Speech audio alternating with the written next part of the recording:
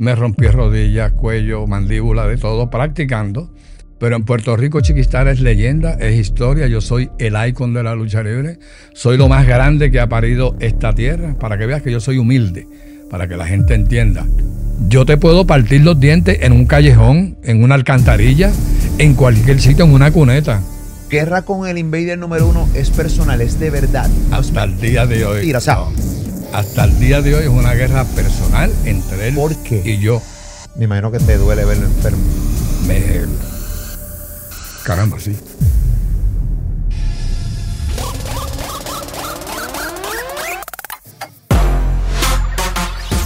Tengo una entrevista legendaria en estos momentos de Molusco TV. Gracias por estar con nosotros todo el tiempo. Suscríbete a este canal de YouTube, dale a la campanita, comparte el contenido. Hoy entrevisto a una leyenda.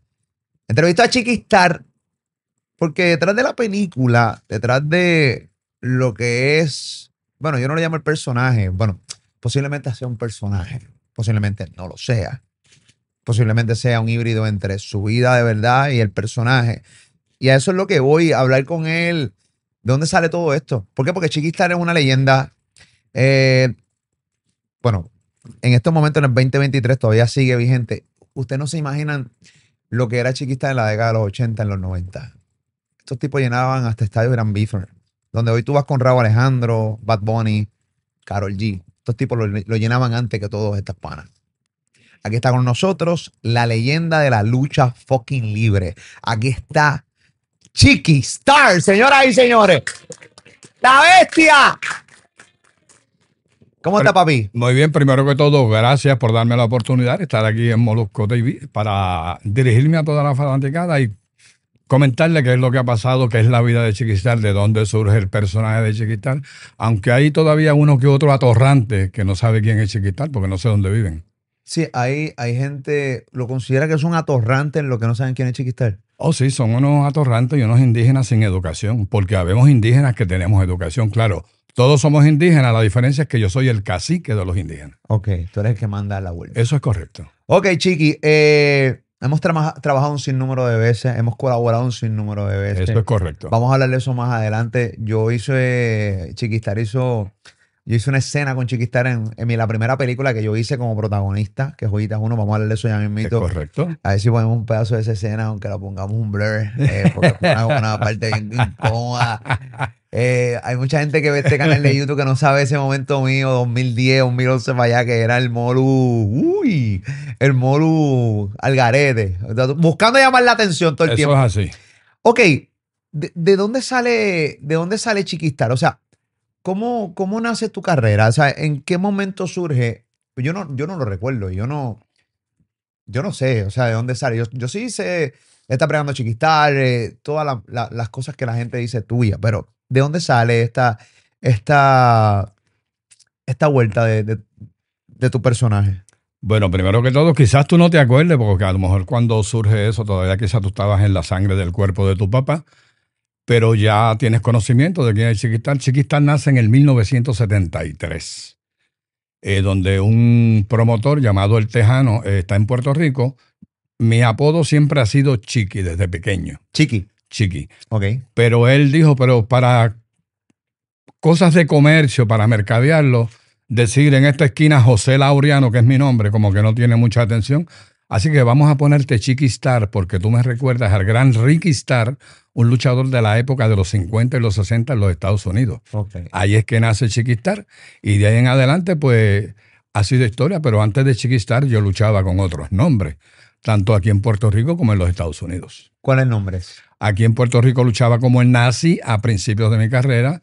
¿El Nazi? El Nazi. Qué bárbaro. Era un rodazo de madre. Okay. Cuando voy a Canadá en el 1980 para la empresa del señor Stu Hart, que es el papá de Bret Hart, ahí el profe y este servidor vamos hasta Canadá y luchamos como los hermanos Perón, supuestamente los hijos de doña Eva Perón de Argentina. Okay. Y se hizo una historia muy buena porque el manejador de nosotros era inglés y para ese tiempo estaba la guerra de las Islas Malvinas entre Inglaterra y Argentina. O sea, que ustedes cogían una realidad, un conflicto bélico de verdad, Exacto. una situación real de que estaba pasando en el mundo, y la llevaban a la lucha libre. Eso es correcto. Se hizo una historia fantástica donde lamentablemente al final nosotros cogemos a nuestro manejador y le damos de arroz y de masa. Hace una paliza. Exactamente. O sea, una tunda, como decimos en el barrio.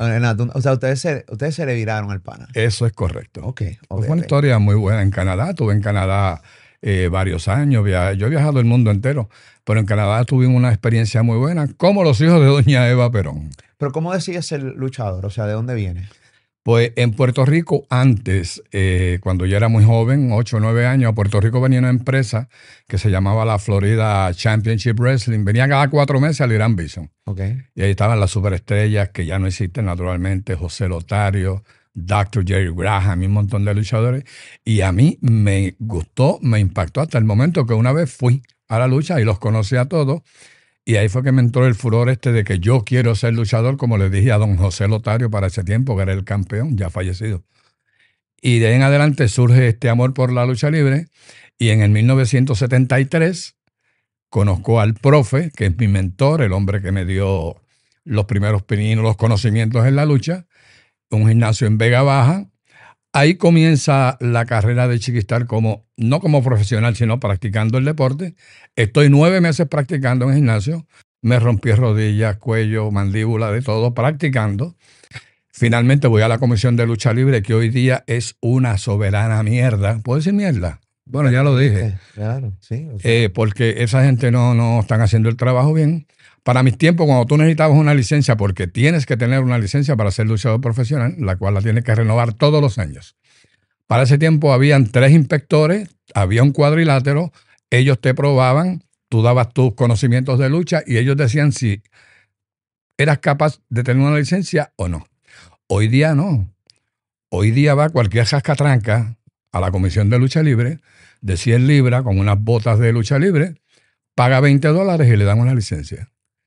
Increíble, pero cierto, Molusco. O sea, le están faltando en Puerto Rico el respeto a la profesión de luchador. A la industria de la lucha libre, lamentablemente, porque está pasando es una industria como cualquier otra. O sea, tiene su fanaticada, tiene su... la lucha libre tiene su película, o sea, todo. La gente actúa, o sea... y hay gente que se vive esta vuelta de verdad. O sea, hay gente que te ve y piensa, o sea... Yo te digo, para los 80 y los 90 la gente quería matarme. Yo tenía más de 25 amenazas de muerte, ¿sabes? A ti te amenazaban de muerte. De muerte, a nosotros nos tiraban tiros y de todo, ¿sabes? En la década de los 80. En la década de los 80, donde nosotros regularmente utilizábamos la fuerza de choque para sacarnos de los diferentes estadios, coliseos, y teníamos que llegar a los cuarteles de la policía para que la policía nos escoltara hasta las canchas. Ok, siempre quisiste ser el villano. Siempre quise ser el villano, pero no comencé como villano. Era bueno. Yo comencé como Chicky Starr, como el bueno de la película, al que todo el mundo le ganaba 1, 2 y 3, hasta que... Pero tú eras una chata. Yo era una chatita, sí, como lo han sido todos, como lo fue Carlos Colón, el Invader. O sea, todos esos campeonatos al principio todos han sido chatas. O sea, han hecho trabajos, como decimos nosotros, en el negocio, porque la lucha libre es un negocio y un entretenimiento. Jamás ha sido considerado como un deporte. No es un deporte. No, esto es una industria, esto es un trabajo, un empleo para nosotros. Pero necesita mucho compromiso físico, necesita mucho entrenamiento, necesita grandes habilidades, porque también, o sea, a mí, yo puedo entender que no es un deporte. Ok, podemos debatir. No lo es. Pero no es el deporte. Ok, Chicky Starr lo dice, y ¿quién carajo le lleva la contraria a Chicky Starr, que lleva en la industria no sé cuántos años? O sea, 50 años cumplo este año en la industria de la lucha libre. Pues muy bien. Si Chicky Starr de 50 años dice que no es un deporte, me parece maravilloso. No, pero tienes que hacer deporte. O sea, tienes que entrenar, tienes que hacer cardio, tienes que hacer pesa, tienes que tener condición física y también tienes que practicar los diferentes movimientos. O sea, por ejemplo, yo vi a Logan Paul, fue, ¿verdad? Logan. Logan Paul lo que hizo en uno de los eventos de la WWE fue increíble. Incluso hasta lo mismo que hace Bad Bunny. Eso tiene un compromiso físico violento. O sea, no es fácil. Se ve fácil, pero no lo es. No lo es. Y en el caso de Benito, de Bad Bunny estuvo 3 meses en la escuela de WWE en la Florida. Entrenando full. Entrenando y practicando y le sacaron el jugo. Él por poco se muere, ¿sabes? Es un procedimiento bien difícil. Tu cuerpo se cansa, se agota, pero si tú quieres llegar, lo puedes hacer. Y Bad Bunny lo hizo en esos 3 meses para enfrentarse a la lucha que hizo, que le quedó espectacular, y gracias a los muchachos que lucharon con él, que fueron los que le dieron la mano y el soporte para que el evento quedara espectacular. Lo mismo pasa con Paul Logan. Paul Logan también tiene que hacer ejercicio, tiene que hacer cardio, tiene que hacer movimiento, tenemos que hacer lo que llaman la coreografía, todas esas cosas para que todo quede bien, porque la lucha libre es un 50% de arte y un 50% de peligro, donde tú puedes perder la vida en el ring, como ha pasado. Ok, vamos a darle un poco para atrás a la historia que me estabas contando. Eras el bueno, eras la chata, como casi todos los luchadores lo son. ¿En qué momento entonces empezaste a ser el villano? Ok, comenzamos a hacer una historia, el Invader número 1 y este servidor, como que él fue mi maestro. Él fue quien me enseñó. Que no es la realidad, mi maestro se llama el profe. Pero para la historia se vendió así, se mercadeó de esa manera, y en el 1985, Wow. en la cancha Mickey Mouse de Río Piedra, no sé si eso existe todavía, ahí es donde... No sé si en Río Piedra existe todavía, imagínate, eso Bueno, es la Río pregunta. Piedra, eso es un, eso es Río un- Piedra eso- está hecho pedazos. eso es un desierto. Ajá. Pero ahí es que nace Chicky Starr el rudo, porque yo me le viro en contra del Invader número 1, pateándole la cara. Ahí en ese momento, ahí es que nace de verdad Chicky Starr el rudo, el violento, el HP. Déjame explicar lo que es HP, porque los indígenas no lo van a entender. HP quiere decir happy person, porque toda la bola de morones ya estaba pensando en otra cosa. Claro. O sea, hay que educarlo. Para eso es que yo estoy aquí. Ok, muy bien. Me parece chévere que los eduque y de vez en cuando le tire su ráfaga Muy bien. mientras corre en la entrevista. Dice que le pateaste la cara. Vamos a seguir con la historia, pero tengo esta pregunta antes de seguirla, porque quiero ir con el orden cronológico de los hechos. Perfecto. ¿Alguna vez se te fue la mano? Obviamente dices que esto se ensaya, pero obviamente la adrenalina, uno está en el furor del momento. ¿Alguna vez le metiste a alguien de verdad y se te zafó la mano una patada de verdad, un sillazo de verdad Sí. y hubo sangre de verdad? No, espérate. Los sillazos son de verdad y él sabe que va a coger un sillazo heavy. Lo que pasa es que nosotros utilizamos la silla de la parte que no le va a causar daño. Porque si le doy con el filo de la silla, lo voy a chocar. O sea, la parte hueca esa del medio. Que por eso Exactamente. funciona La así parte como- donde se sienta la gente, pa. Y suena muy bonito. La gente lo compra, como decimos nosotros. duele. Y duele un montón, claro que sí, todo duele. Los palmetazos en el pecho duele, o sea, todo duele. Yo creo que tú recibiste un palmetazo una vez, pero eso es otra historia aparte. Sí, mano, en verdad, Este- de tu amigo el Invader Sí, número del uno. tráfala sucio, puerco, asqueroso del Invader número 1. Es que yo lo quiero tanto, ¿sabes? Es un tráfala. Sí, no, ese tipo glorioso como él solo. Pero nada, no vamos a hablar de porquería en este momento. Estamos haciendo una entrevista muy profesional. Y para que la gente entienda, tú sabes cómo es esto, pero todos los cantazos duelen, la sangre es real. Tú puedes ver mi frente. Pero ¿y esa frente? Eso no fue provocado. Todo esto es provocado, todo.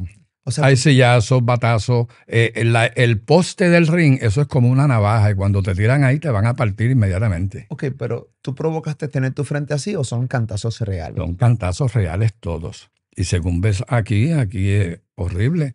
Yo he tenido unos pequeños tajos de 50, 55 puntos De en una verdad. lucha. En una ocasión yo estoy luchando con el Invader número 1 encadenados y el hijo de su pinche madre me ha metido un cadenazo en el ojo, que la bolita del ojo se me salió aquí. ¿Ok? Esto completo aquí. Exactamente. Ahí yo... Es un muñeco así. Exactamente, como Chucky. Ahí yo mismo cojo, pángana, me lo acomodo ahí. Pero, De ahí en adelante estoy medio ciego, claro. Tuve que ir a un especialista y un montón de cosas. Y lo peor de esto es que el tipo ni siquiera dijo, disculpa, perdona, nada. ni cuando se acabó la lucha. No, fue a propósito todo. Por eso es que él me odia tanto, al igual que yo lo odio a él. O sea, esto es una guerra de 40 años que no acaba. Y no sé si tú tienes conocimiento, como todos los muchachos. Yo llevo 7 años lanzando un objeto al tráfala y nunca lo ha querido aceptar. Pero ya el tren de la vida pasa solamente una vez. El tren tuyo ya pasó, se te acabó la oportunidad. La tuviste, pero se acabó. Ok. tú dices que se inventaron ambos, tanto Chicky Starr como el Invader número 1, la historia, que es mentira, pero una historia. No, no es real. No, la historia de que él fue tu mentor. Ah, eso sí, Esta al, sí al fue, principio, sí. ok, Eso es una historia que se crea. claro. Entonces, crean esta historia y de ahí empieza el villano del Chicky Starr, donde le bateaste la cara. Eso es Y ahí correcto. empezó su guerra. Eso es correcto. Una guerra inventada por ustedes, pero a lo largo del tiempo se fue tornando una guerra de verdad. O sea, Personal. tu guerra con el Invader número 1 es personal, es de verdad. No Hasta es el día de hoy. mentira. O sea, No. Hasta el día de hoy es una guerra personal entre él ¿por qué? y yo. Esto es simple. Tiene que haber algo que la gente no vio. Si no, hay una razón y es sencilla, te la voy a decir. El Invader número 1, antes de Chicky Starr ser Chicky Starr, el Invader número 1 estaba aquí. Chicky Starr estaba aquí. Según iban pasando los años, el Invader fue bajando y Chicky Starr se colocó más arriba del Invader. Eso le ocasionó a él celos profesionales. Al yo, aunque era el rudo más HP que había y el más mal hablado que había para los 80 y los 90, yo tenía el favor del público. Todo esto ocurre después de un incidente que ocurrió en Puerto Rico con él, que no quiero hablar de eso. Un hecho lamentable, donde ahí es que yo tengo más audiencia y la gente me quiere más a mí, por decirlo de esa manera, que a él. Y eso a él aparentemente le causó celos profesionales. Ok. O sea, que de algo que montaron para que fuera una guerra para el público, no para ustedes. Una historia. Una historia se tornó en algo personal. Algo personal. Porque el Invader nunca supo soportar que tú te fuiste por encima de él. Ni supo valorizar mi trabajo, mi sacrificio, todo el conocimiento que yo tengo en esta industria, en este negocio. Y lamentablemente hasta el día de hoy esa guerra continúa y estamos hablando de más de 40 años. Tú odias al Invader número 1. No es que lo odie, tú sabes. Él te odia a ti. Él yo sé que me odia a mí, pero tengo ese resentimiento, ¿sabes?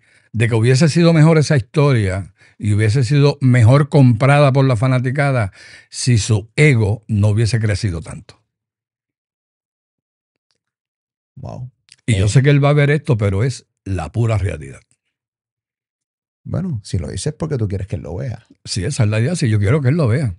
Aunque él ve todos los live y los videos que yo hago, tú sabes. Y hemos estado en diferentes carteleras juntos, tanto aquí como en Estados Unidos. Y él me pasa por el lado y es como si le pasara por el lado a nadie.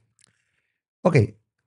Yo he visto tus videos de cuando eras joven, en tus luchas. Yo voy a hacer un análisis tuyo y tú me vas a decir si es cierto o no. Okay. Esto es desde mi punto de vista, que no necesariamente es el punto de vista. No, el cual yo respeto. Yo respeto cualquier opinión. No. Yo voy a decir por qué tú eres grande. Tú sí le metías al gimnasio, tú sí te ponías ready físicamente, pero no eras el mejor. No eras el mejor. Y muy dentro de ti tú lo sabías.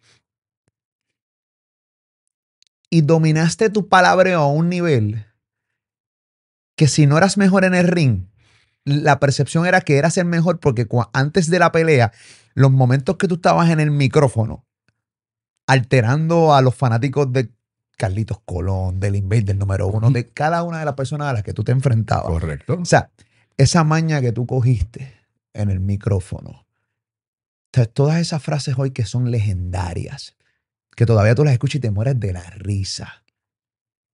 Entonces tú dominaste mejor el micrófono que la lucha. Que el cuadrilátero. ¿Cierto? En eso estoy totalmente de acuerdo contigo. Yo no era el mejor luchador en el cuadrilátero, claro que no, y lo acepto. Sí tenía mucho conocimiento de lo que es la lucha libre, pero donde yo me especialicé fue en el micrófono. Porque como nosotros decíamos, para llevar nalgas a la silla en los coliseos, tú tienes que hablar bonito y entendible. Claro. ¿Okay? Me van a disculpar, pero yo soy de campo y este es el lenguaje que yo siempre he usado. Digo, en los 80 lo usaba peor. Pero como esto es un programa serio, vamos a tratar de controlarnos. Pero la idea de eso fue el micrófono. Yo antes, cuando empieza toda esta guerra violenta con el Invader, yo tenía que hacer un montón de entrevistas. Y yo le tenía miedo al micrófono, a la cámara, al director, al camarógrafo, a todo el mundo. Al principio de tu carrera. Al principio. ¿Sabes cómo yo me perfeccioné en el micrófono? ¿Cómo? En mi propia casa, hablándole al botiquín. Yo le hablaba al botiquín. Yo mismo me regañaba cuando decía algo que yo entendía que no estaba bien. Ahí fue que yo me perfeccioné. Y hoy día estoy catalogado como el micrófono número 1 hablando de lucha libre, no solamente en Puerto Rico, en muchas partes del mundo, porque mi vocablo es entendible. Yo hablo, como decimos, en arroz y habichuela para que el fanático entienda cuál es el mensaje que yo quiero llevar. Y lo más importante es que con todo lo que yo digo, como tú dices, yo no era el mejor en el ring y lo acepto. Pero con todo lo que yo decía, la gente decía, diablo, esta noche eso sí que va a estar bueno con todo eso que ha dicho él. Estamos claros en que si tú hubieras estado joven el día de hoy, la lucha libre prendía como estaba en aquel momento. O sea, frases como eres un mono, canto de negro, que le decías a Carlitos Colón. Hoy no se puede decir eso. No. O sea, cuando tú ves todas esas frases, esos insultos a Carlitos Colón, al Invader, que eran frases realmente el verdadero bullying, por llamarlo de alguna manera. Era bullying. Pero un bullying. Ese era mi trabajo, bullearlos a ellos. Pero era un bullying extremo. Sí, violento. Cuando tú ves eso, hoy, obviamente una edad distinta, una madurez distinta, una vuelta distinta, viendo la realidad del mundo, que hoy no acepta eso, hoy realmente te haría un boicot, estuvieras jodido. Oh, sí. ¿Cómo lo ves? ¿Qué piensas?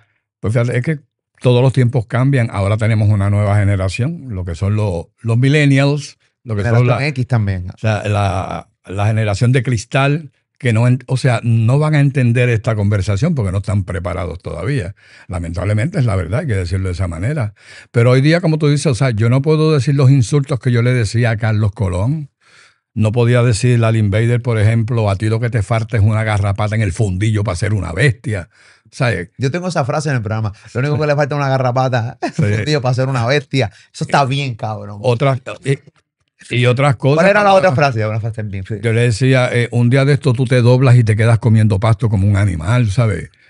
Hoy día no se puede decir eso, lamentablemente, pues por los grupos que hay. Pero en los 80 se podía y eso era lo que te alaba el público.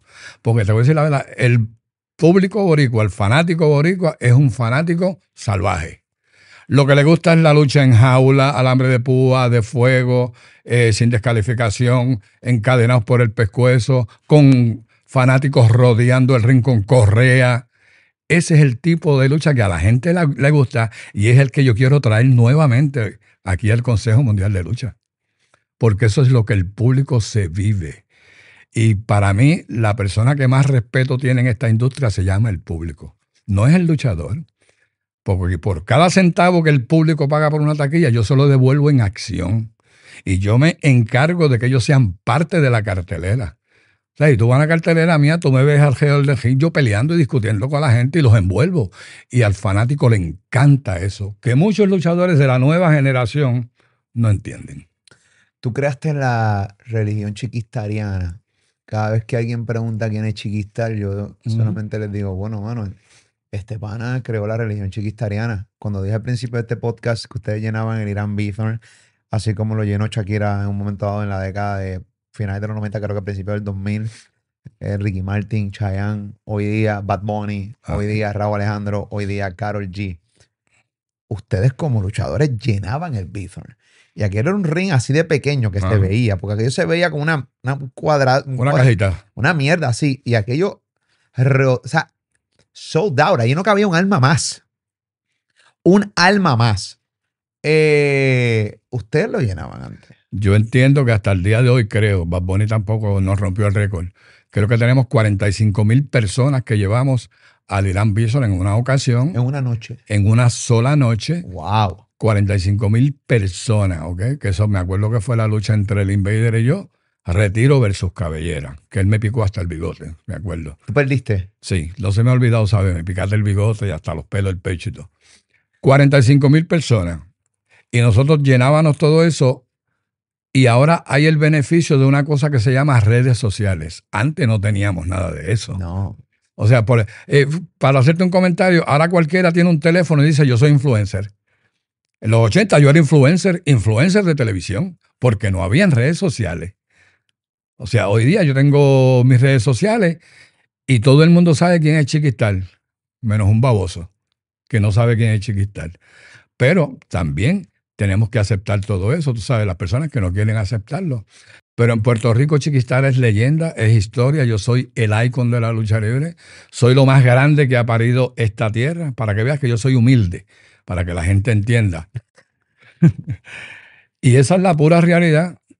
¿Por qué? A veces niños de 7, 8, 9 años me saludan. Chicky Starr, ¿cómo está? Yo me sorprendo, ¿sabes? Porque este niño no me vio luchando. Pero abuelo y papá, generación tras generación, le inculcaron lo que es la lucha libre. ¿Y quiénes eran las estrellas de ese momento? Carlos Colón, Chicky Starr, el Cules Ayala, el Profe. Había otro tráfala que se llama el Invader. ¿Sabes? Habían un montón. Tráfala. Cerdo, puerco, glorioso, asqueroso. Para que tú veas que yo lo quiero un montón. Pero admite que tuvo una gran carrera. O no, tuvimos una excelente carrera y él tuvo una excelente carrera. De hecho, él se retiró ya de la lucha libre, pero después del retiro ha luchado como 10 veces más, no entiendo. Está como Wisin y Yandel. Algo así. Algo parecido. Ok. Ok, hablaste de los momentos difíciles. Te hablé ahorita te pregunté ahorita sobre los cantazos de verdad. Me diste que esta frente fue provocada, pero no por ti. O sea, fueron cantazos reales. Producto de la industria. Producto de la industria. El momento más difícil de la carrera de Chicky Starr en el ring. El momento más difícil de la carrera de Chicky Starr no fue en el ring. Fue más arriba del ring en una lucha de andamios que yo hice a 30 pies de altura con el Invader número 3. Y lamentablemente yo soy quien cae de ese andamio de 30 pies de altura. Claro, caigo en el ring, pero eran 30 pies de altura donde de ahí en adelante mis rodillas dejaron de funcionar como tienen que funcionar. Y eso ocurrió en 3 ocasiones. 2 veces en un mismo día. En Aguadilla a las 4 de la tarde y en Ponce a las 8 de la noche. Ah, porque ustedes tenían doble lucha. Nosotros luchábamos 7 días a la semana. Y los domingos era doble show. Regularmente era Aguadilla o algún pueblo del área oeste. Y por la noche o en el área metro o en Ponce. O sea, la verdadera facturación. Eso es así. Cuando valía la pena. Y de ahí los domingos salíamos en un avión para las Islas del Caribe. Estábamos lunes, martes y miércoles en el Caribe. Miércoles volvíamos a Puerto Rico y continuábamos luchando aquí. Miércoles, jueves, viernes, sábado y domingo. ¿Cuándo el cuerpo realmente dijo ya basta? ¿Cuándo? ¿En qué momento? Siendo joven, ¿no? Porque también el cuerpo dice, tú puedes tener 20 y pico, 30 y pico, incluso hasta 40 y pico. Si no, el cuerpo te dice basta, ¿sabes? Ya, nada más. 7 días a la semana, ¿en qué momento te dijo basta? 7 días a la semana, yo te diría como a los 30 y pico de años ya el cuerpo dijo, aguanta, bájale un poquito, tú sabes. Y yo pues le bajé, aunque continué naturalmente, porque aparte de todo eso, para la gente que no lo sabe, porque antes, en mi época, nuestros padres decían, como tú eres grande y bruto, tú puedes ser 2 cosas, o policía o luchador profesional, con todo el respeto a mis hermanos de sangre azul. Pero eso es lo que se decía antes, como antes que yo podía decirle a Carlos Colón Negro, pero hoy no se puede. Y decían eso, pero yo tengo estudios también. O sea, yo soy farmacéutico, yo soy lo que llaman averiguado profesional por el Estado Libre Asociado de Puerto Rico, entiéndase detective privado. Yo estudié justicia criminal y muchos de los luchadores tienen sus estudios, son abogados, son contables, porque antes la gente decía, ese es luchador, es bruto, o sea, no podía hacer nada más. Y lamentablemente esa no es la realidad. Pero como tú dijiste, el cuerpo dijo basta, yo lo cogí tranquilo. Seguía luchando, pero menos, y me dediqué a lo mío, a lo que era la investigación criminal. Brutal. Y ahí estuve por muchos años, fui director de operaciones de varias compañías de seguridad, hacía un montón de investigaciones, la mayoría eran unas investigaciones que para ese tiempo se conocían como cuernicidios. Yo hacía todas esas investigaciones y vivía muy bien. Cuernicidios, sí, de personas que aparentemente o el esposo o la esposa pues eran infiel por alguna razón y había que averiguar. Y para eso estaba yo. Pero continué en la lucha, jamás me retiré de la lucha, jamás. Lo que sí aguanté un poco fueron los viajes fuera del exterior. Ok. Ven acá, Chiqui. ¿Cuánto dinero se ganaba? ¿Cuánto dinero tú ganabas antes cuando peleabas los 7 días de la semana? O sea, luchabas. Pues antes, más o menos para ese tiempo, en los 80, te podías buscar 7,000, 8,000, 10,000 dólares semanales. Te los podías buscar para ese tiempo, que eran muy buenos. Eran 40,000 al mes. Sí, eran muy buenos. Aparte de si viajabas fuera de Puerto Rico, era mucho más dinero. Un viaje a Alemania, a Japón, ahí sí que había más dinero en los Estados Unidos. Te llegaste a ser rico. tuve dinero y cuando quería comerme un bistec me lo comía. ¿Sabes? No antes que quería comerme un bistec, tenía que comerme un hot dog, tú sabes, porque no podía. Pero sí, económicamente sí me ha ido bien, no me equivoco al decirlo, y actualmente pues vivo muy bien. Yo tengo un negocio con mi esposa, aparte yo hago presentaciones personales como Chicky Starr, naturalmente, continúo en la lucha libre, de vez en cuando luchando, no mucho, y la mayor parte pues como manejador. Pero para esos tiempos sí había buen dinero, lo que no hay ahora, lamentablemente, y tengo que decirlo así porque a veces algunos promotores son medios duros. Los promotores de hoy de lucha libre son bien macetas. Sí, son macetas. No pagan bien. No pagan bien. Un luchador hoy se muere de hambre en Puerto Rico. Sí, no, o sea, en Puerto Rico tú no puedes vivir de la lucha libre hoy día. No. Por eso es que la mayoría de los luchadores tienen sus trabajos aparte adicionales. ¿Sirve o no sirve la lucha libre de hoy en Puerto Rico? Hoy no es que no sirva, pero ha bajado de categoría. No es la misma acción, la misma emoción que los años 80 y los 90 que nosotros le dedicábamos con pasión. Yo entiendo que el luchador de hoy día no le da pasión. Muchos de ellos, y es la verdad, no luchan para un público, luchan para la novia, para la tía, para la mamá, para los hijos que están ahí presentes, ¿no? Tú tienes que luchar para el público que pagó una taquilla. ¿En qué momento la lucha libre en Puerto Rico se empezó a joder? Wow. Bueno, la lucha libre decayó en un tiempo, 1988, por un evento lamentable que pasó. Luego vuelve y resurge nuevamente cuando llega a Puerto Rico la IWA, que es una compañía internacional. Ahí vuelve, renace nuevamente la lucha libre, pero cuando la IWA cae, creo que fue en el 2006, 2009 más o menos, ahí la lucha libre bajó. Siempre ha tenido sus altas y sus bajas, pero hoy día está en el momento peor. Hoy día.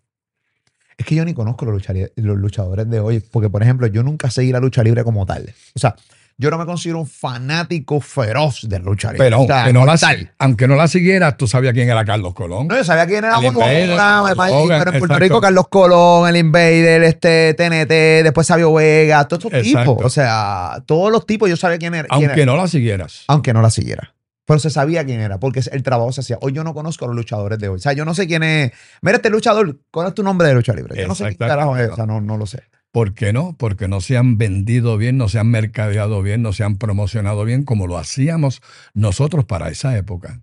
Porque para esa época, para nosotros siempre lo más importante fue el fanático. Tú tienes que hablarle al fanático. Y no sé por qué hoy día no se conocen habiendo tantas redes sociales, que no las había antes. ¿Tu mejor momento en la lucha libre cuál fue? Wow, mi mejor momento yo te diría fue cuando gané el campeonato universal. Se lo ganó a Carlos Colón. Pero he tenido tanto en Texas, que me gané el campeonato mundial junior completo en San Antonio, Texas. En Canadá obtuve el campeonato en pareja de Norteamérica con el profe. O sea, yo he tenido todos los campeonatos de Puerto Rico, del Caribe. Esos son momentos importantes, pero bien importantes para cada luchador o cada deportista en la rama que sea. Y esos han sido los momentos más importantes para mí. Y un momento bien importante para mí, ver 45,000 personas ahí viéndote en un estadio. Yo creo que eso es un momento bien gigante. Yo creo que eso está marcado para Inolvidable.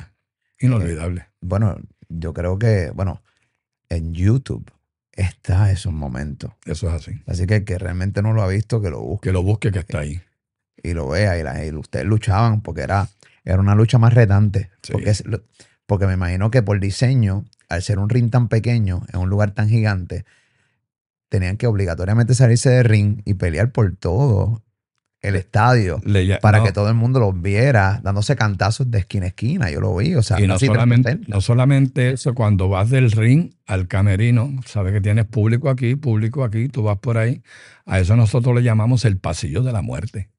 Porque tú ves a las personas con botellas, con cuchillos, con piedras, ¿sabes? Por eso es que antes había tanta seguridad. Ok, vamos a hablar de ese momento. Ahorita, yo obviamente, yo nací en el 1980. Yo no me voy a guiar de jovencito.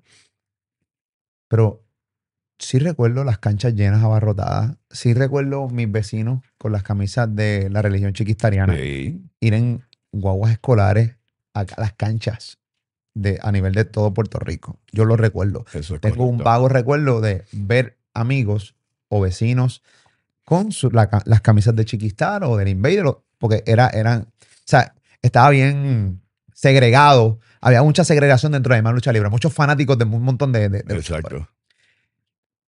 Hablas ahorita, bien sorprendente, hablas de las amenazas de muertes que tenía. Más de 25 amenazas de muerte semanales. O sea, trata de recordar algún momento difícil que tuviste entre la vida y la muerte y que realmente pensaste que alguien se iba a salir con la suya contigo y realmente, ¿sabes?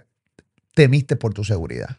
Pues eso ocurrió en una de tantas. Estaban luchando en Jayuya, un lleno asqueroso, como decimos, tú sabes, fue la primera vez que íbamos a Jayuya. Y la gente emocionada y todo, y ahí salió ya, tú sabes, el dios Lucifer, la bestia, Chicky Starr, a hacer de la suya en la lucha. Y me acuerdo que fue al Invader, que lo cogió y lo masacré. Y la gente estaba molesta, molesta de verdad. De hecho, tuvimos que salir escoltados hasta cierto punto. Después, pues seguimos nosotros, pero nos siguió un vehículo que nos tiroteó. Ese vehículo nos tiroteó, pero nosotros siempre, pues, estábamos armados legalmente, naturalmente. Y nosotros, pues, nos detuvimos y estuvimos pendientes a ver qué pasaba y el vehículo nos pasa por el lado, le cogimos la tablilla, llamamos seguida a los muchachos y se cogieron a las personas. Ah, Se cogieron, fuimos a juicio y todo y ellos cumplieron cárcel por ese evento, por esa brutalidad que hicieron, tú bueno, porque sabes. eso es intento de asesinato. Sí, eso es un intento de asesinato, intento de homicidio. Y lamentablemente eso nos pasaba de Pero cada los rato. imbéciles sabían que realmente, independientemente de que tú te llevabas bien con...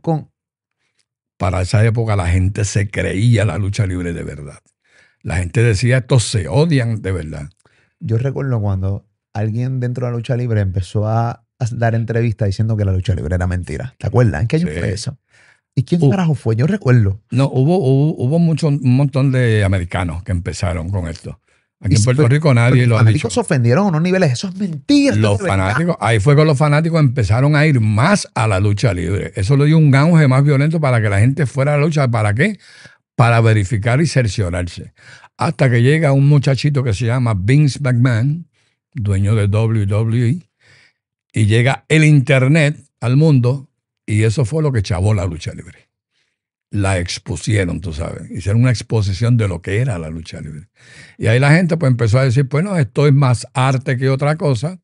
Y yo y aquí lo digo, la lucha libre es arte y peligro. Eso está bien claro. Pero en esa lucha de Jayuya, por ejemplo, que fue donde atentaron con tu vida, que les pegaron un par de tiros. O sea, que no, gracias a Dios ninguno le dio, No, pero no pasó nada, los gracias tipos a Dios. terminaron en la cárcel por pendejos. Ok, porque hay que ser bien pendejo. Para tú salir Pero, una lucha y perder pega. Ay, María, un momento de euforia le costó caro. sumamente caro. Ok, pero en ese momento, llegan a Jayuya, ya ustedes sabían, esa noche se establece quién es el que va a ganar. No, todavía no se establece. Pero no se establece cuándo. O nunca se establece. No, nunca se establece. Es rara las Es el ocasiones. primero que se canse. Exacto, pero como si hay una historia, lo que se hace es, pues, ni ganas tú ni gano yo. Hacemos un reperpero, yo te estoy ganando, entra otro y me da un cantazo, y viene el otro y te da un cantazo a ti, tú sabes. Hacemos eso, una historia para que la próxima semana, en vez de una lucha entre tú y yo, es una lucha en pareja. Entre tú y el que se metió y yo y el que se metió. Para estirar el chicle. Para estirar el chicle, exactamente. Hacemos esa historia, la vamos buildeando. Cuando llega aquí, es que viene un big show, lo que llamamos un big show. Pero sí, tanto el Invader y tú se odiaban en la vida real. Pero obviamente eran dos profesionales. Sabían que tenían que seguir. Sí. ¿Cómo? O sea, ustedes nunca ensayaban antes de la pelea. No, nada. Hoy día lo hacen y me da coraje cada vez que los veo. Hoy ensayan la vuelta. Hoy ensayan la pelea y hasta cómo es que vamos a uno, dos, tres. Hasta Yo cómo te tiro, tú me tiras, bla, bla. Y yo me molesto, tú sabes. Pero la WWE lo hace. O sea, Sí lo hacen, sí, claro. Todas las empresas lo hacen hoy día. Pero antes tenías que chavarte bien chavado, de verdad. Y es como tú pero dices. era difícil porque realmente tú no sabes con qué viene él. Sí, exactamente. Y tú no sabías con qué viene él, como tú dices. Y aunque en la vida real no nos soportamos, somos dos profesionales. En el cuadrilátero, nosotros trabajábamos para un público. Independientemente de que él no me pase ni yo lo pase, o cualquier otro luchador. Pero luchábamos para un público que pagó una taquilla. Que eso era lo más importante para nosotros como profesionales. Terminábamos de luchar, lo único que yo hacía era, gracias campeón, nada más. Eso era todo. Y mientras la gente odiaba a Chicky Starr, ¿cómo Chicky Starr era cuando las cámaras apagaban? Pues Chicky Starr apagaron las cámaras, se convertía en el mismo Chicky Starr que siempre, pero con un poco de José Laureano. Y todo el que me conoce sabe que soy una persona humilde, me gusta ayudar a todo el mundo. Yo hago obra benéfica, lo que pasa es que yo la hago y me callo la boca, no tengo que estar publicándolo para ningún sitio. Y todo el mundo sabe, soy un hombre familiar. Pero cuando Chiqui está en el cuadrilátero, ahí sale la bestia, el demonio, el dios Lucifer. ¿Por qué? Porque ahí es que la gente lo conoce a él. Como es en realidad dentro de un cuadrilátero, fuera del cuadrilátero, yo soy un ser humano igual que tú. El personaje llegó a consumir al hombre. O sea, cuando alguien empieza a tener éxito muy joven, y esto es algo completamente natural, cuando uno es joven y empieza a tener éxito, específicamente en los medios de comunicaciones o en el caso de la lucha libre o ser artista, cantante, actor, lo que sea. Muy joven empiezas a tener mucho éxito, mucha gente te la empieza a dar, empiezas a lograr un fan base. Pues hermano, cuando uno es joven, uno de repente se empieza a vivir la película de verdad y cambia su personalidad. Incluso hasta en el caso tuyo, pues Chiquita, pues consume el ser humano de verdad. O sea, ya no eres ese, te vives la película de Chiquita. En el caso de Molusco, pues hubo un momento dado, yo siempre lo he contado aquí, que Molusco consumió a Jorge Pavón. Y me empecé a vivir la película de verdad. El intocable de verdad, el tipo, y me he dado varias veces con una pared dura donde, mira, papi, o sea, tienes que entender que tú eres un pendejo más. Bájale dos. Tienes que bajarle dos, tú eres un pendejo más, que has tenido éxito, pero al igual que lo has tenido, puedes pisar el fracaso en cualquier momento. Eso es correcto. Y cuando tú coges esos macetazos, que para mí yo le llamo los cantazos que te salvan tu vida y tu carrera, no sé si a ti te llegó a pasar, que Chicky Starr consumió al ser humano.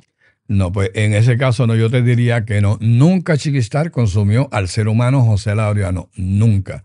Chicky Starr solamente era en lo que era la lucha libre profesional. Fuera de la lucha libre, vuelvo a ser José Laureano. A mí nunca me consumió como otros que yo conozco, que el personaje se lo vivían 24/7. Se volvieron pedantes, antipáticos, con los mismos fanáticos. Aún no siendo rudo, siendo babyface, como le llamamos, el personaje se los consumió. Hasta hoy día que se los sigue consumiendo algunos de ellos. Y eso no es muy bueno para este negocio. Porque tú tienes que hacer tu personaje solamente cuando estás en acción, en la lucha libre o en los medios de comunicación, haciendo una entrevista, un podcast o lo que sea. Pero fuera de ahí, tú tienes que ser un ser humano normal. Yo soy José Laureano cuando no tengo que hablar nada de lucha libre. Eso es hoy, pero en los 80 no es que se me subieron los humos, como dicen. No, porque yo estuve 15 años sin salir de mi casa. Solamente yo iba de mi casa a la lucha libre, porque la gente me quería matar. Porque el personaje de Chicky Starr estaba tan y tan violento que la gente lo quería matar. 15 años, yo no podía ir a una playa, a un supermercado, a un shopping, yo no podía. Cuando iba a salir o algo, tenía que llevarme 4 o 5 guardaespaldas para que fueran conmigo. Si quería vacacionar o ir de playa, tenía que irme fuera de Puerto Rico con mi familia.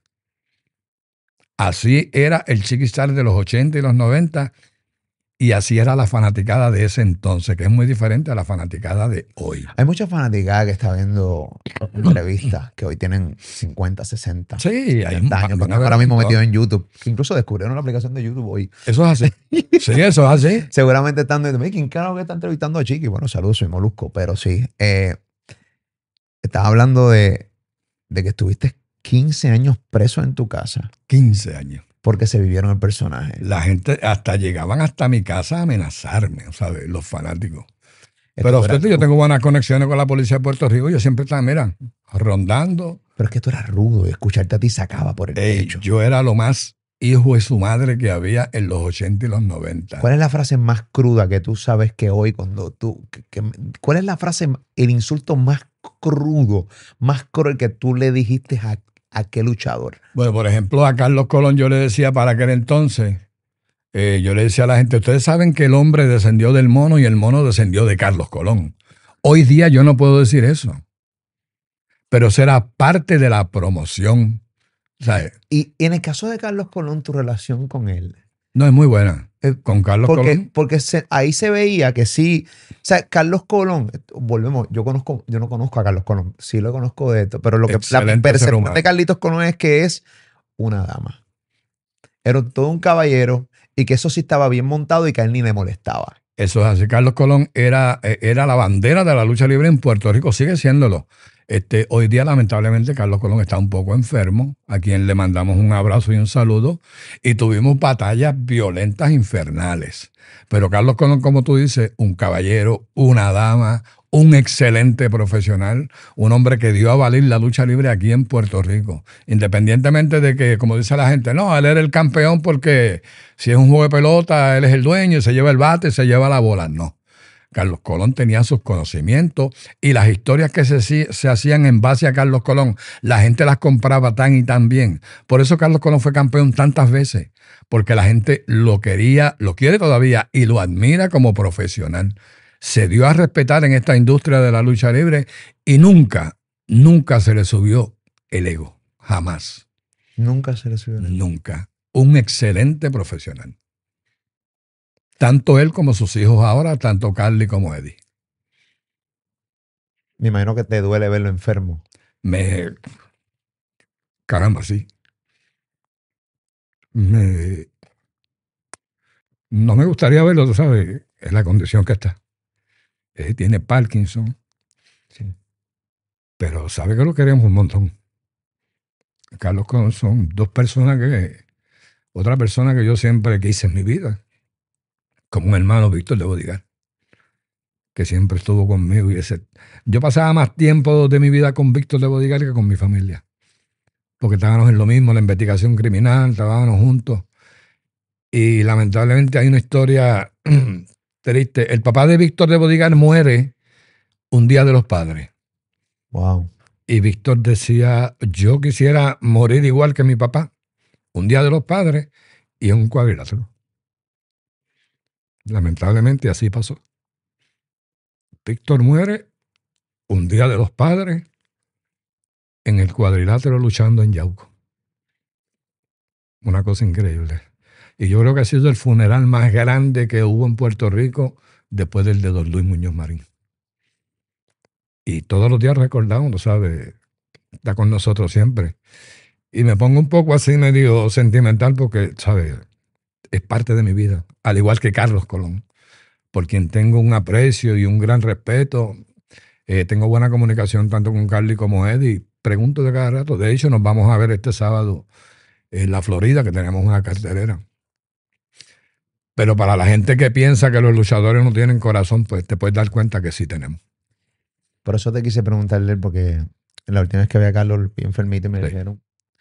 Y sí sé y me consta que fue un gran profesional. Excelente. Gran productor. Sí. Jefe. Y yo viéndolo de afuera, en los momentos de gloria de la lucha libre, veía que entre ustedes dos había una gran conexión siendo enemigos ante el ojo público. Sí. Todos esos insultos. Yo veía, obviamente los veo y digo, no, esto tiene que ser porque Carlos se veía, obviamente, molesto dentro de su personaje. Oh, sí. Pero se veía que estaba bien sincronizado. Bien, se veía brutal. O sea, yo... Oh, sí. Sí, eran unos insultos sumamente fuertes que no se pueden decir hoy, bueno, los dijiste ahorita, pero al final del día se nota que había una gran conexión entre Carlos y tú. Carlos Colón y yo pues teníamos una excelente conexión y cuando luchábamos, o sea, vuelvo y repito, luchábamos para un público, ¿sabes? La exigencia que él me quería que yo hiciera y que él también hiciera era eso, Chiqui, es un público. Vamos a luchar para ese público. ¿Y alguna vez le metiste un cantazo duro sin querer? A Carlos, sí, montones. Una vez le hice la figura 4, por poco le parto una pierna. Me decía, campeón, campeón, campeón, ¿sabes? Algo, no con calma. Sí. Me duele. Sí. Pero era, Carlos Colón le metía, o sea, Carlos Colón obviamente desde cuando empezó a cumplir años empezó a ponerse bien pipón y toda esa madre y seguía con la mierda esa de traje de baño. El Tarzán. La mierda esa, pero cabrón, una pipa bien cabrona. Pero en su momento estuvo bien fuerte, o Sí, sea. no, Carlos era bien dedicado al gimnasio. Sí. Carlos cuando llega a Puerto Rico, porque él vivía en Estados Unidos y después en Canadá, y cuando llega a Puerto Rico en el 73 precisamente, que es que comienza lo que es el Consejo Mundial de Lucha, que cumple 50 años este año. Carlos era un monstruo. Carlos le metía las pesas. Yo no sé si hasta se metía esteroides, pero tenía un cuerpazo del cara. Sí. Y era bien dedicado al deporte, perdón, al negocio. ¿Había muchas drogas dentro de la lucha libre? Había mucha droga dentro del camerino, pero ahí estaba yo y estaba Víctor de Bodyguard. Nosotros no soportábamos a nadie que consumiera droga en el camerino. A muchos de ellos le dimos en la cara, los pateamos, los sacamos del camerino y se lo dijimos, incluyendo muchos de aquí, locales. Si tú te vas a meter esa porquería, tú te vas fuera del camerino, aquí dentro no. Se le comentaba a Carlos Colón y lamentablemente te tienes que ir. Pero nosotros no. Lo de nosotros era, para ese tiempo, tomábamos una cerveza, no le voy a dar exposición, tomábamos una cerveza de aquí del país, nos llevaban un par de cajas, Víctor y yo, en una nevera. La metíamos al camerino y bebíamos cerveza, nada más. ¿Qué tipo de droga? Pues de todo, desde marihuana, perico, cocaína, de todo. Una cosa increíble. ¿Pero cómo tú te metes eso antes de subir al ring? Eso es para estar... Yo nunca, gracias a Dios, nunca he utilizado drogas ilegales. Yo tengo vicios, porque yo soy un vicioso. Pero los vicios que yo tengo pagan arbitrios, todos. Yo fumo, yo bebo, todo eso paga arbitrio. O sea, ninguna droga ilegal. Ni Víctor ni este servidor, jamás en la vida. Y yo creo que ya es tarde para empezar en esa mierda. Háblame de tu momento más vulnerable. Estuviste 2 veces casi a perder tu vida. Wow. 2017 me da un dolor en una pierna. La noche anterior luchando me dio un dolor horrible que casi no podía caminar, ya terminando la lucha. Al día siguiente voy al hospital, me chequean, me hacen CT scan y un montón de cosas. Y chacho, me dijeron, búscate la ropa que te queda, mañana te vamos a operar. Tenía aneurisma, un aneurisma aquí. ¿Qué es eso? Aneurisma es una bolita que se te forma aquí. Gracias a Dios que fue aquí, porque si te da aquí, te mueres. Lamentablemente el hijo de Alfred D. Herger murió de eso, de aneurisma. Me operan de ese aneurisma. El cirujano me hizo una pequeña herida de 360 puntos, la cual tengo todavía. ¡Wow! Y según me cuenta el cirujano, en la operación yo me le fui por 20 segundos. Total. Y después me lo dice llorando, me dice, yo empecé a orar y yo decía, no se puede ir porque esta es la bandera de Puerto Rico de la lucha libre. Él me contaba a mí, pero llorando como un niño. Y yo le di las gracias a ese cirujano y a Dios naturalmente. Yo estoy aquí, pero me las vi bien mal. Pero tuve el apoyo de todos los fanáticos de la lucha libre. Esos los mensajes, eso no paraba, llamadas. Iban, me visitaban en el hospital. Había que hacer fila en el hospital hasta que la seguridad del hospital dijo, no, ya Chiqui no puede recibir más visitas. Porque estaba, o sea, según el doctor, yo no podía recibir tanta visita porque estaba interfiriendo con mi ¿Recuperación? Recuperación, exacto. Pero yo... tú estés débil después de la operación, porque yo recuerdo escuchar noticias tuyas que la recuperación, o sea, no te aseguraban. No me aseguraban y entonces yo estoy recuperándome y luego voy a mi casa, me estoy recuperando y me da un dolor en el estómago, voy al médico otra vez, otra operación, pólipos. Me operan de pólipos. Pólipos que pudieron haber sido cancerosos, gracias a Dios, ¿no? Me operan de eso, salgo muy bien, perfecto. Me voy a mi casa, como al año, un dolor aquí nuevamente, una hernia, otra operación. Tuve 3 operaciones en menos de 3 años. Pero gracias a Dios me mantengo porque yo hago ejercicio, ¿sabes? La gente piensa que yo lo que estoy por ahí es bebiendo whisky y fumando, no. Yo hago ejercicio, yo me levanto temprano, yo camino, yo voy al gimnasio donde yo vivo y me la paso, tú sabes, en movimiento. Y por eso es que me he mantenido, gracias a Dios. Y después de eso yo he luchado, ya he tenido varias luchas. Que no es lo mismo que hace 30, 40 años, claro que no. Los movimientos son más lentos, más pausados, con más cuidado. Le digo al que va a luchar conmigo, si me das duro, te muerdo una bola, ¿ok? Si no, yo se lo digo así, para que aprendan. Cógelo con calma. Oye, con una Me dice, mordisca. no, papá, tranquilo, que no te va a pasar nada. ¿Por qué sigues luchando?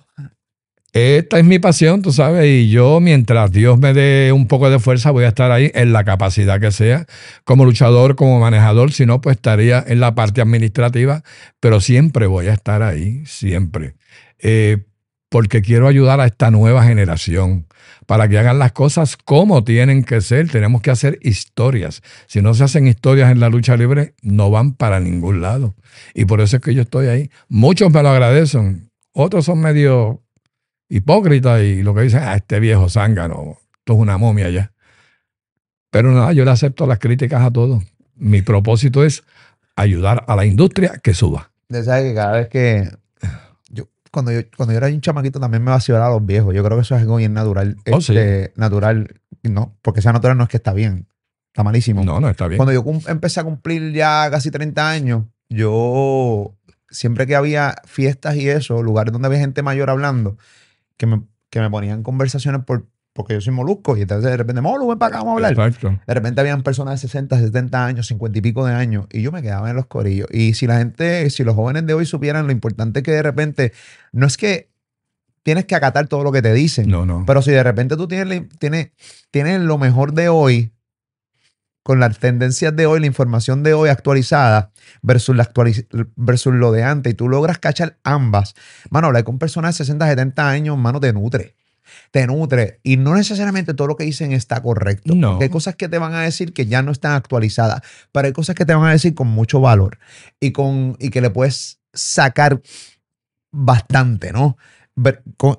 Con lo nuevo que tiene, cuando lo une es bien fuerte. Entonces, eso fue lo que yo hice siempre. Siempre escuchaba gente mayor hablar. Es que es así, tú puedes mezclar, o sea, lo que tú puedes agarrar de estas personas después de mi edad, 50, 60, 70 años, las historias que te dicen, o sea, unos contenidos que te hablan, que tú dices, este contenido yo lo puedo añadir al contenido de la nueva generación de la época de hoy y puedo sacar una excelente historia, porque tú a veces te pones a escuchar a estas personas y hacen unas historias que tú te quedas bobo del conocimiento que tienen. Bien duro. Carlos Colón está en el Hall of Fame de la WWE. Correcto. Chicky Starr debería estar ahí. Chicky Starr debería estar ahí hace rato. Yo luché antes se llamaba WWF, que era cuando estaba el papá de Vince McMahon. Te estoy hablando de 43 años atrás más o menos, donde yo estuve una temporada muy corta. Y yo entiendo que sí, que Chicky Starr debería estar ahí, al igual que debe estar don José Miguel Pérez, que también luchó ahí, al igual que debe estar el Invader 2 y el Invader 3. Ambos deben estar ahí en el Hall of Fame de WWE y otros luchadores que desde Puerto Rico que han estado ahí, como lo es Miguelito Pérez Jr., Sabio Vega, Huracán Castillo Jr., que hicieron una excelente temporada. Habemos un montón de boricuas que sí debemos estar ahí. ¿Quién realmente es el GOAT de los luchadores en Puerto Rico? Bueno, según cuenta la historia, el GOAT de la lucha libre en Puerto Rico, lo dicen los fanáticos, es este servidor. Yo soy el GOAT. También Carlos Colón, hay que decirlo así. Pedro Morales, que aunque no luchó mucho tiempo en Puerto Rico, siempre estuvo allá en WWE, WWF para ese tiempo. Pero yo te diría que nosotros somos los GOAT de la lucha libre, no solamente en Puerto Rico, fuera de Puerto Rico. No lo digo yo, ¿sabes? No es que me ponga glorioso, que el ego se me subió, no. Eso lo dicen los fanáticos. ¿Cómo están las cosas con tu pareja y con todas las situaciones que tuviste en un momento dado, con Julia Candela y toda la vuelta? ¿Todavía existe? No sé. Pues eso fue una época de mi vida bien difícil, bastante dura, donde hay una niña de por medio. Tú sabes que yo no, te lo juro, por lo más sagrado. Yo, si hablamos de eso una o dos veces en programa de radio, yo no recuerdo la historia. Yo sé que tuviste en fuego con la mamá de la niña, ¿no? Sí. Y que ella era la verdadera lucha libre. Oh, no, muchachos. Ella era un evento estelar. Pero sí, doña Julia Candelas, siempre, y al día de hoy todavía sigue tirando su puya, ¿sabes? Pero era una situación donde pues era el departamento de la familia, una pensión, la niña. ¿Tú tuviste con ella cuánto tiempo? Como 4 años y medio más o menos. ¿Y tuvieron una hija? Una niña, sí. Una niña. ¿De qué año a qué año fue que tuvieron juntos? Wow, eso fue en los 90 y... no. Sí, creo que 95 al 2000 por ahí. ¿Y por qué eso? Entonces de repente pues pasó todo. ¿Y qué provocó todo? Que fuera público. Pues la señora aparentemente, como algunas personas que quieren coger pauta, como yo, pues figura pública al fin, imagínate, deja que guindarme por aquí, porque esta figura pública lo conoce todo el mundo, yo me voy a dar a conocer. Ella se dio a conocer, yo creo que hasta ella se convirtió en figura pública, y de ahí que comienza todo este pleito de pensión y cosas, donde yo hasta estuve preso algunos días, estuve en la 1072, un saludo a los muchachos de la 1072. O sea que tuviste ahí VIP. Sí, estuve allí VIP, los muchachos me trataron, como rey, tremendo. Tanto los muchachos como los oficiales de custodia, de seguridad. O sea, la gente estaba allí faranduleando contigo. Sí. Para que tú sepas, cuando yo llego ahí a la cárcel, aquí en Bayamón, el superintendente de ahí de la cárcel me mira y me saluda y me dice, Chiqui, ¿cómo estás? Y yo, bien. Me dice, ¿tú no te acuerdas de mí? No. Tú me entrevistaste a mí hace 35 años para este trabajo.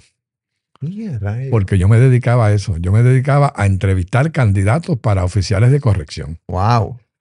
Y todos los que estaban allí, la mayoría de los que ya llevan 30 años allí, fueron entrevistados por mí. Y tienen ese trabajo gracias a mí, porque yo era el que decía, sí, va a trabajar. Brutal. Y yo me quedé bobo, tú sabes. Pero me trataron muy bien, tanto ellos como los muchachos de la 1072, ¿sabes? Yo no me quejo. Yo estuve allí como 6 o 7 días, feliz, tranquilo. ¿Sentías que estabas de vacaciones? Sí, estaba vacacionando. Que a la señora parece que le molestó, porque yo salí, tú sabes, pero siguió, y esto siguió por años. Le daban foro en diferentes canales de televisión, de chismes y bochinches y cosas, y ella pues se creció. Pero a mí no me interesa eso, ya ni quiero ni hablar, ya mi niña tiene 21 años, wow. Está muy bien, no le debo un centavo, al contrario, yo creo que ella me debe a mí, y mi niña está conmigo. Feliz, Paloma, un besote, un abrazo. ¿Vive contigo, Paloma? Está conmigo, no, nosotros pues le tenemos un apartamento, ella vive, trabaja, le va de lo más bien. O sea que tienes comunicación con ella. Oh, sí, todos los días. Qué bueno. Todos los días. Qué bueno, qué bueno. O sea que todo este revolú trajo frutos al final, la pasé horrible, pero ya se acabó la pensión, tú sabes, ya se saldó, ya no hay ningún problema. Eso es otra historia aparte, porque no la vamos a contar aquí. Pero mientras la señora tenía uñas bonitas y bien peinadas y todas esas cosas, y en la pachanga, pues la niña tenía los trapitos rotos y eso es lo que me molestaba. Pero no vamos a hablar de eso. Vamos a hablar de cosas positivas. Hablando de cosas positivas, yo tuve la oportunidad, señores, de estar con el GOAT de la lucha libre en una escena. Hay una película que se llama Que Joyitas 1, que incluso yo cuando al principio, yo estaba aquí en este canal de YouTube, la pueden buscar todos los seguidores, Que Joyitas 1, que fue mi primera película como protagonista. Ajá. Era Rocky the Kid y yo hicimos esta película que hicimos 2 partes. Exacto. Y hemos amenazado a la gente por hacer la 3ª parte, pero honestamente no hemos tenido ni el tiempo y hemos sido bastante irresponsables con eso. Pero aquí en YouTube, en Mu3rte TV, está la parte 1. Fue como en el 2010, 2011 que la filmamos. Algo así. Hay una escena bien brutal, quiero que la vean. Esta es la escena de Que Joyitas 1, donde sale Chicky Starr con este servidor, donde recreamos que yo estaba saliendo con una mujer casada y precisamente el marido era Chicky Starr. Era yo. Miren esto. Ven acá, pero no me digas que es policía, por favor. No, no es policía. Luchador. Hola, mi amor, ya llegué a abrir la puerta. ¿Por qué la puerta tiene el seguro puesto? Ahora es que. Sí, ahora es que. ¿Tienes seguro? Porque no estoy sola. Pero como no estás solo, ¿con carajo tú le vas a decir eso a tu marido por el no? ¡Abre la cabrona puerta esa, balsa! ¡Abre la cabrona puerta y puta! Y el que esté contigo ahí lo mato. No, yo no me voy, yo me voy. ¿Cómo sabré esto? ¿Cómo sabré esto? ¿Dónde está? Ahí está, hijo de la gran puta. Ay, no. Ven acá, hijo de la gran puta, no te vayas, ven acá, no corra. ¡Ven acá! ¡Ven acá! Es que la veo y me da risa. Papi, esa escena yo salgo en nu. Sí. Y yo voy a contar una anécdota de esa escena. Yo creo que ya la he contado anteriormente, pero la conté hace años. Y esta es la verdad. Eso se grabó en Bayamón, por allá. Toda alta Bayamón, por una sola hora. ¿Qué pasa? Eso se tuvo que grabar de día, pero bien temprano en la semana. 9 o 10 de la mañana para yo estar desnudo. Yo estaba literalmente desnudo, de frente y atrás.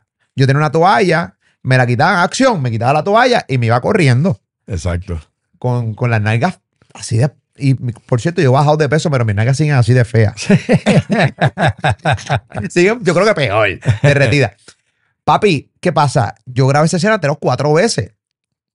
En la cuarta vez, pues no habían vecinos. Lo grabamos a las 9 de la mañana para que no hubieran vecinos, porque especulábamos que todos los vecinos estaban trabajando.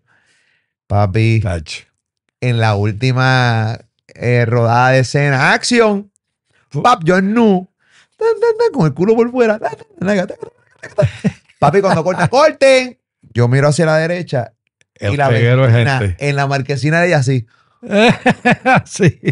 Anda pa'l carajo. Entonces, yo tenía que esperar así con la mano así, esperar que la muchacha que tiene la toalla viniera corriendo para donde mí. Ajá. Papi estaba bien distante porque yo corría a una distancia bastante larga. Pero, bueno, honestamente estuvo cabrón. No, por allí hubo más vecinos que estaban enmorcillados de la risa. Ah, no, pero sí, claro, enmorcillados de la risa. Sí. Pero estuvo chévere. Cuéntame ahora esta vuelta con Gallo de Producer. Bueno, Gallo de Producer, para comenzar, este muchacho lleva como un mes lanzando insultos hacia mí. Yo no sé quién es Gallo de Producer. O sea, yo conozco a Gallo de Producer por 2 eventos. Cuando Samito le partió las nalgas y cuando Ray Charlie le rompió el fundillo. O sea, él, de las únicas 2 cosas que yo me acuerdo de este muchacho. Okay. Pero este muchacho no sé qué es lo que tiene, que ha dicho un montón de insultos hacia mí. No sé qué es lo que está buscando, pero se colmó la copa cuando menciona a mis hijos. ¿Y por qué agarras el bate cuando dice Gallo de Producer? Porque yo no sé qué es lo que busca el Gallo de Producer, pero por si acaso en algún momento nos vemos en algún cuadrilátero, en el boxeo tú no puedes llevar un bate, pero en la lucha libre sí puedes llevar un bate. Y si este bate aterriza en la boca de ese muchacho, lo menos que le va a dar es hipo. Pero por este medio yo quiero informarle a este muchacho qué caramba es lo que le pasa, qué es lo que él quiere. No, ahora es un montón de videos, porque ya yo estoy harto de tanta cosa que ha dicho, que yo le dije el pasado sábado en una cartelera, si tú quieres escupirme la cara, como tú dices que me la vas a escupir, pues ven aquí, mira, yo tengo un contrato aquí, si quieres fírmalo, como a ti lo que te gustan son los contratos, lo firma y nos vemos en un cuadrilátero. Pero también no tiene que ser en un cuadrilátero, ni en una cancha, ni en un coliseo. Yo te puedo partir los dientes en un callejón, en una alcantarilla, en cualquier sitio, en una cuneta. Porque eso es lo que tú eres para mí. Así que no tiene que ser una cartelera. Tú solamente, mira, búscate un intermediario que te diga, yo voy a estar en tal sitio y tú vas a ver si tú me vas a escupir la cara, sea donde sea, en un barrio o donde sea. Los muchachos de Lloren me dicen, Chiqui, dile que venga para acá y que pelee aquí contigo. O los muchachos de Virgilio, dile que venga, que nosotros lo esperamos aquí para que venga y pelee contigo. Ey, no sé en realidad qué es lo que quiere, pero yo donde quiera que lo vea, yo soy quien le va a escupir la cara a él y le voy a tumbar por lo menos la mitad de los dientes por toda la porquería que ha dicho, tanto de mí como de mis hijos, tú sabes. Si lo que está buscando es pauta, como aquella señora que se pasaba buscando pauta conmigo, que si la pensión y cosas, yo no le voy a dar pauta. Yo lo que lo voy es a destruir. Porque este muchacho se está metiendo donde no es. Ah, entonces yo voy ahora para la Florida este sábado. Y supuestamente él vive en la Florida o tiene una casa por allá. Y me dijo que en la Florida va a ir a escupirme a la cara. Y este muchacho, entonces hay otra cosa que me da coraje, ¿sabe qué, Molusco? ¿Qué? Que él dice que gracias a él es que ahora la gente está conociendo quién es Chicky Starr. Qué atrevido. Será bruto, será morón. Qué atrevido. Yo creo que este muchacho se cayó del COI cuando era bebé. No, muchacho, algo le está pasando, necesita ayuda psicológica. porque yo sí estoy decidido a romperle la boca por todo lo que ha dicho, sea donde sea, en el supermercado, en el shopping, en el puesto de gasolina, en una luz, no tiene que ser en una cartelera ni un coliseo. Pero vamos a sacarle chavo a eso, caballo. Eso, parece que eso es lo que él quiere, porque dije contrario, como que se le abrieron los ojos al muchachito este. Pero donde quiera que sea, estoy dispuesto y disponible a partirte los dientes, porque ya estás hablando demasiado. ¿Quieres pauta? No te voy a dar pauta. Lo que te voy a destruir, porque tú eres un tráfalo, un salapastro. Este muchacho es un San Lorenzo igual que aquel otro. ¿Que el invader? Ajá. Yo no sé. No. Yo no sé de qué pueblo que hay, en verdad, no lo sé. Bueno, no sé. digo, nada personal con los residentes de San Lorenzo, pero es que este muchacho Molusco se ha pasado, ¿sabes? Y a mí lo más que me molesta es, no, ahora es que te vas a dar a conocer gracias al gallo. Pero ¿qué le pasa a este atorrante? Yo no entiendo a la gente. Bueno, yo creo que con esta entrevista y este podcast, yo creo que esto es básicamente un resumen de quién tú eres. Sí, ¿no? Ahí se nos queda algo muy importante todavía. Estoy actuando también en una obra de teatro que se llama De Generación 80. Ah, sí. Que estamos próximo 22, vamos a estar en Cagua, ya hemos hecho 9 funciones, lleno total, muy buena. Chicky Starr en acción, interpretando a Chicky Starr de los 80. Me encanta mi personaje porque yo insulto a todo el público, a todos los que están allí. A los del frente les digo que lo que les falta es una gajapala en el fundillo, cosas así. A los de atrás les digo que son una bola de indígenas morones. Sí. Entonces, a los últimos que están sentados allá en el Palomar, se lo digo, mire ustedes, los últimos que están allá, por morones, por brutos, por no comprar la taquilla temprano, miren dónde están sentados. Okay. Allá en las ventas del K. Okay. Pero es tremenda obra. Se va a reír desde que entra hasta que sale. ¿Dónde cierran? Sacamos ahora en Centro de Bellas Artes en Cagua el 22 de este mes de abril. Un palo, los boletos están en tiquetera. En tiquetera, exacto. Así que, y un elenco cabrón, pues ahí está Tita Guerrero. Tita, Yamari La Torre, Gerardo Ortiz, Herbert, está Lubriel, está Adrián García, un súper elenco. Producida por Alexandra Fuentes. Así que nada, no se la pueden perder por nada del mundo. Vayan, que se van a reír conco. Mano, este podcast está increíble. Esto es un podcotón. Yo quiero cerrar el podcotón.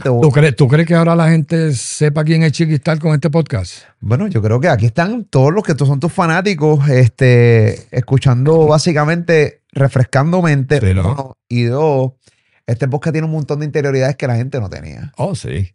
Porque para eso son los podcasts. En aquel momento no existía la oportunidad de tú poder sentar y aquí rompimos la cuarta pared. ¿Sabes qué es bueno? Porque ahora el joven de esta generación, cuando vea el podcast, le va a decir, abuelo, papá, vengan para acá, que ahí está Chicky Starr, que es de tu época. Y mucha gente lo va a ver. Y esa es la idea. Para que lo compartan y se enteren de todo lo que está pasando aquí. Antes de cerrar el podcast, Chicky, la bestia humana, Chicky Starr. Ese soy yo, humilde. Te voy a mencionar un nombre y me vas a decir lo primero que te viene a la mente. Ok. Carlos Colón. Estrella. El Invader número 1. Tierra. Ric Flair. Wow, súper. Víctor Jovica. Promotor. Carlitos Caribbean Cool.